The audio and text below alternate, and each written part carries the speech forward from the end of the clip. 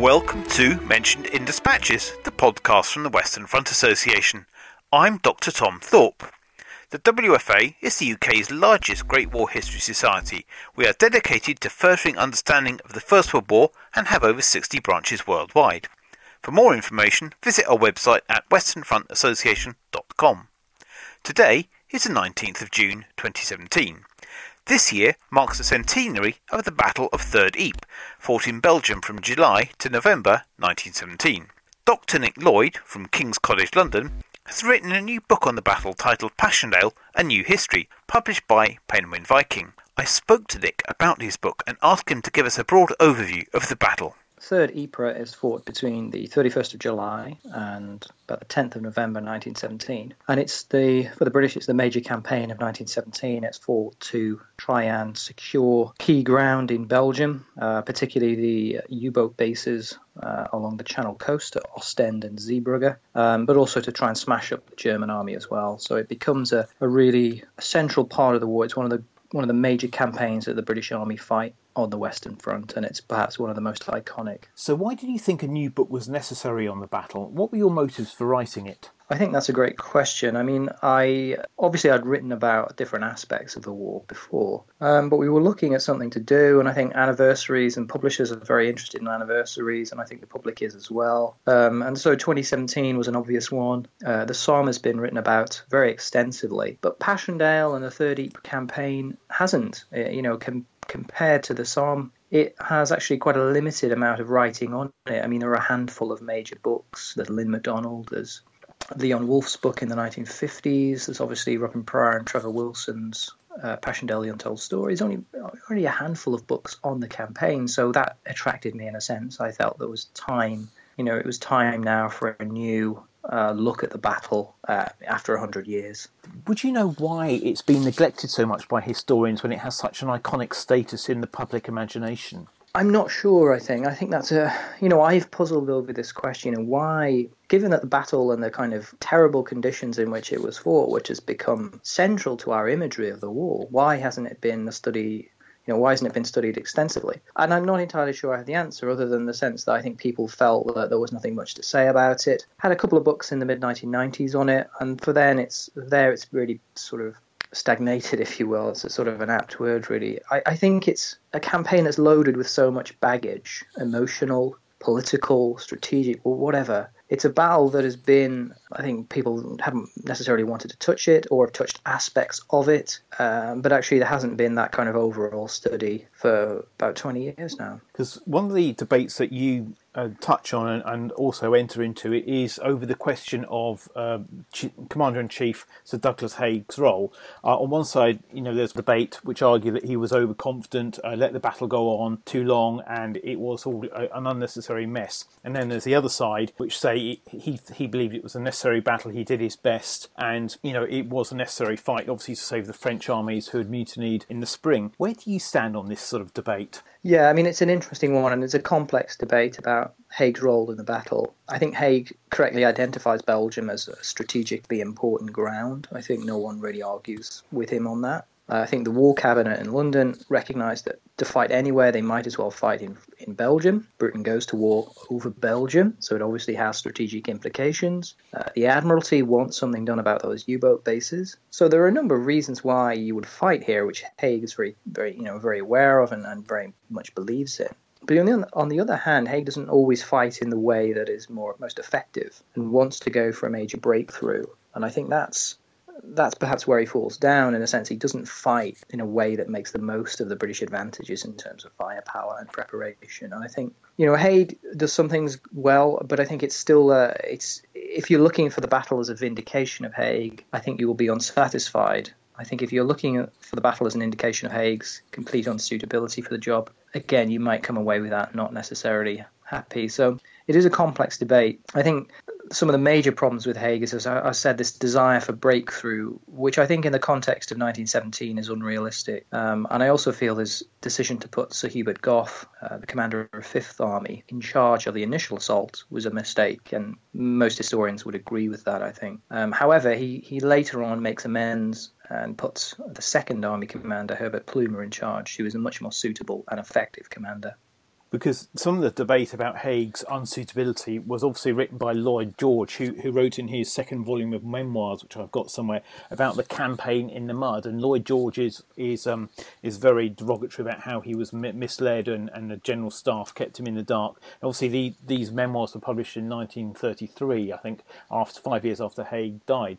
But Lloyd George actually emerges as a very controversial character as well. Some people argue that he is as much to blame as indeed Haig was for the conflict, in terms of he should have stopped the campaign and actually called an end to the attacks going in. Where do you stand on that sort of complementary debate? Yeah, no, it sort of runs in parallel. And Lloyd George's line is that he didn't want the battle. He foresaw that it would be a disaster. He was kept in the dark. There was nothing he could have done. It was all Haig and Robertson's fault. Robertson, the chief of the Imperial General Staff. And, people have taken this line, other people have challenged it. Now, there's no doubt Lloyd George is responsible. He gives his assent to the operation. He lets it start. And he also then doesn't stop it as it continues. So I think there are a number of, and then people have attacked Lloyd George for this, saying that, it's just special pleading. He could have stopped the battle any time he wanted, and so on and so forth. I think there's a number of sort of additional points to bear in mind on that. He is not keen on it, and he consents for an operation to go ahead, provided it is on a so-called step-by-step basis. It's going to be a limited series of attacks, very similar to the Messines operation on 7th of June, more like bite and hold. So you're not going all out for the decisive breakthrough. And this is what Haig sort of seems to, in his muddy way, suggest, that it is a sort of limited series of attacks. So we're not going to hazard everything on this operation. So the kind of desire for a breakthrough, Haig kind of plays down in London. The other thing that's the problem for Lloyd George is that the sort of battle or the preparations meander on. And then there's no real authorization for the battle until Haig has to get in touch with Robertson and say, well, what's going on? And then finally authorization is given. This is only given about 5 or 6 days before the attack actually commences. Again, is this Lloyd George's fault? Well, the problem is by this point, Gough has already begun the preliminary bombardment. So it's sort of presenting London with a fait accompli by saying, well, you want to go ahead with it now. By the way, we've already moved all the men in position. We're starting bombarding the German lines. So, can you really call that off at that stage? And again, I think the problem is with Lloyd George, particularly in the August period, the following month, he's distracted by other domestic political concerns, and he sort of lets Haig get on with it. And it only really in late September does he actually decide to grip the battle. And he goes to France to see Haig at GHQ. And this is really the moment where he could have stopped it. He could have said, well, you've had the best part of 2 months here. You haven't achieved a breakout. That's it. But he goes just at the moment when several days after they've restarted the attack on the 20th of September, the Battle of Menin Road, which I argue in the book is a very successful battle. And it really does a lot of damage to the German army. So, ironically, Lloyd George goes to the front at the time when Haig's actually riding a crest of a wave. So it's perhaps understandable if he doesn't feel able then to stop it. There's no doubt that Lloyd George could have stopped it, but the kind of chips don't fall into place at the right time. And I think so I think it's a slightly more nuanced picture than perhaps the kind of either or argument we've had in the past. What I found really interesting about your book was how you actually take the German perspective in terms of what they were going through in responding to British attacks beyond the British artillery fire. Can you tell us about what their experience was of the battle? Yeah, the German side is very interesting, and I think this is often what's written out of our understanding. We tend to labour at length on the difficulties and problems of the British Army in Flanders, of which there's a lot. Not understanding the role of the enemy. The Germans fight very effectively and very well for certainly the early stages of the battle, where their defensive system, this defence in depth, this checkerboard pattern of strong points and counter-attack divisions in the rear are very, very difficult for the British to deal with. But as the British change tactics, as they move to this bite and hold phase in September, much more firepower, limited attacks, German defensive system is much less effective. And it causes all kinds of problems for the German High Command in how do they respond to these hammer blows that are coming on the front. And, I think if you look at some of the German sources, they really do suffer in September and October of 1917, when fighting is at its most intensive. And their morale does not break in Flanders, but it gets quite close. And the German High Command is very, very worried about the prolonged effects of this kind of fighting. They do consider a withdrawal. They don't obviously make a withdrawal, but they do consider it. And some German commanders very much believed that the kind of horrors experienced in Flanders were the worst of the war, were the worst they'd ever experienced. And, the disadvantages in fighting along this kind of muddied moonscape terrain, again, it's been well recognized for the attackers. German sources make it clear that operating in the open, with no real trench system to defend on, no real shelter, apart from the odd sort of pillbox, was very, very difficult for the Germans and produced a real lowering of their morale. Because one of the points you make in your work is how, in a way, Third Ypres could be seen as a lost victory for the British.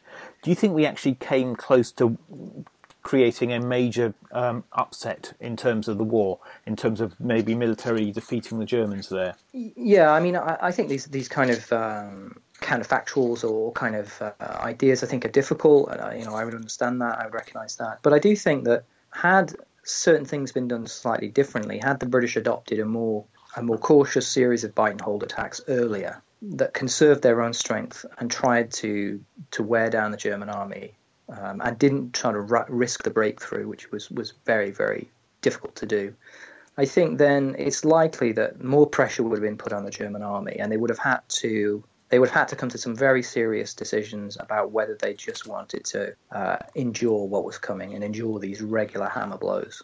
Because the three major hammer blows they have, and they sustain on the 20th of September, Menin Road, 26th of September, Polygon Wood, and Broodseinde on the 4th of October, do push them very, very hard. And had you had another three of those kind of battles, then German casualties would have again been increased, pressure on the German army would have increased exponentially. So I think it's not too far to speculate that had it been done slightly differently, the Germans may well have decided that they would cut their losses and make some kind of strategic retreat in Belgium, which of course would have sparked all kinds of manoeuvrings and political issues about, compromise peace and that kind of thing. Whether that could have happened, I'm not sure. But I think it does raise that possibility that there's something that, there was a window of opportunity in 1917 for some kind of results. So when we actually take a step back and look at the battle 100 years ago, what did it achieve strategically, militarily? Did it further the end of the war?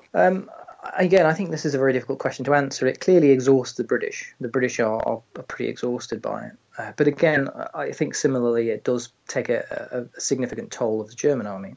In sense of results, it doesn't really achieve a great deal. Obviously, the British do not capture the ground that they'd wanted. They don't recover the U-boat bases. They're occupied now in a salient on the Passchendaele Ridge, which is really indefensible. So it's kind of inconclusive or not particularly positive in that sense. But I think it shows ultimately that the trench deadlock is now coming to an end. And those series of technologies and tactics that have been honed throughout the last sort of 2 years are now producing a situation where the advantage that the defender has had really, since 1915 is now moving back towards the attacker. So I think it does mark almost the high point of trench warfare, but also the moment at which a kind of new war emerges with the kind of tanks at Cambrai, with the German breakthrough in March 1918. So I think it's ultimately inconclusive, but that doesn't mean, I think, that it doesn't have results. I think it's sort of buried in everything else. Because one of the outcomes I've noticed, certainly from my grandfather's division, which was the 56th Division, was a series of problems in some units where there was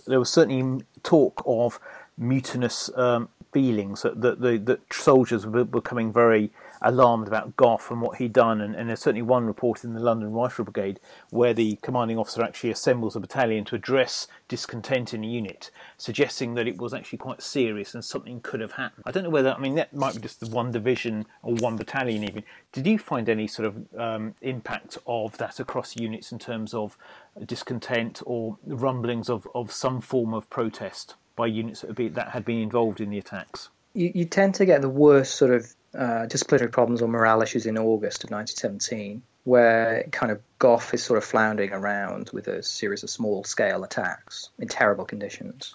And this seems to push the British Army about as far, as hard as they can go. Then you tend to get more sort of Dominion troops, Australians, New Zealanders, Canadians that are involved. Their discipline generally seems fine. The Australians always have have a worse disciplinary record than anyone else. There are a number of reasons for that, but I think it's an indication again of how hard they're pushed. They really are pushed very hard in October. But it's interesting in terms of 1917, 1918. The French have undergone major mutinies in May and June that seriously imperils their war. given the horrors of Passchendaele, the British Army is pretty stable throughout, which is remarkable, actually.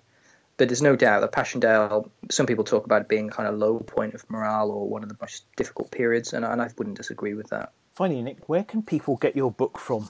Obviously, we can get it from the usual outlets. It should be available in many of the bookshops I've seen, which is really encouraging. Nick, thank you very much for your time. You have been listening to the Mentioned in Dispatches podcast from the Western Front Association with me, Tom Thorpe. Thank you for all my guests for appearing on this edition. The theme music for this podcast was George Butterworth's The Banks of Green Willow.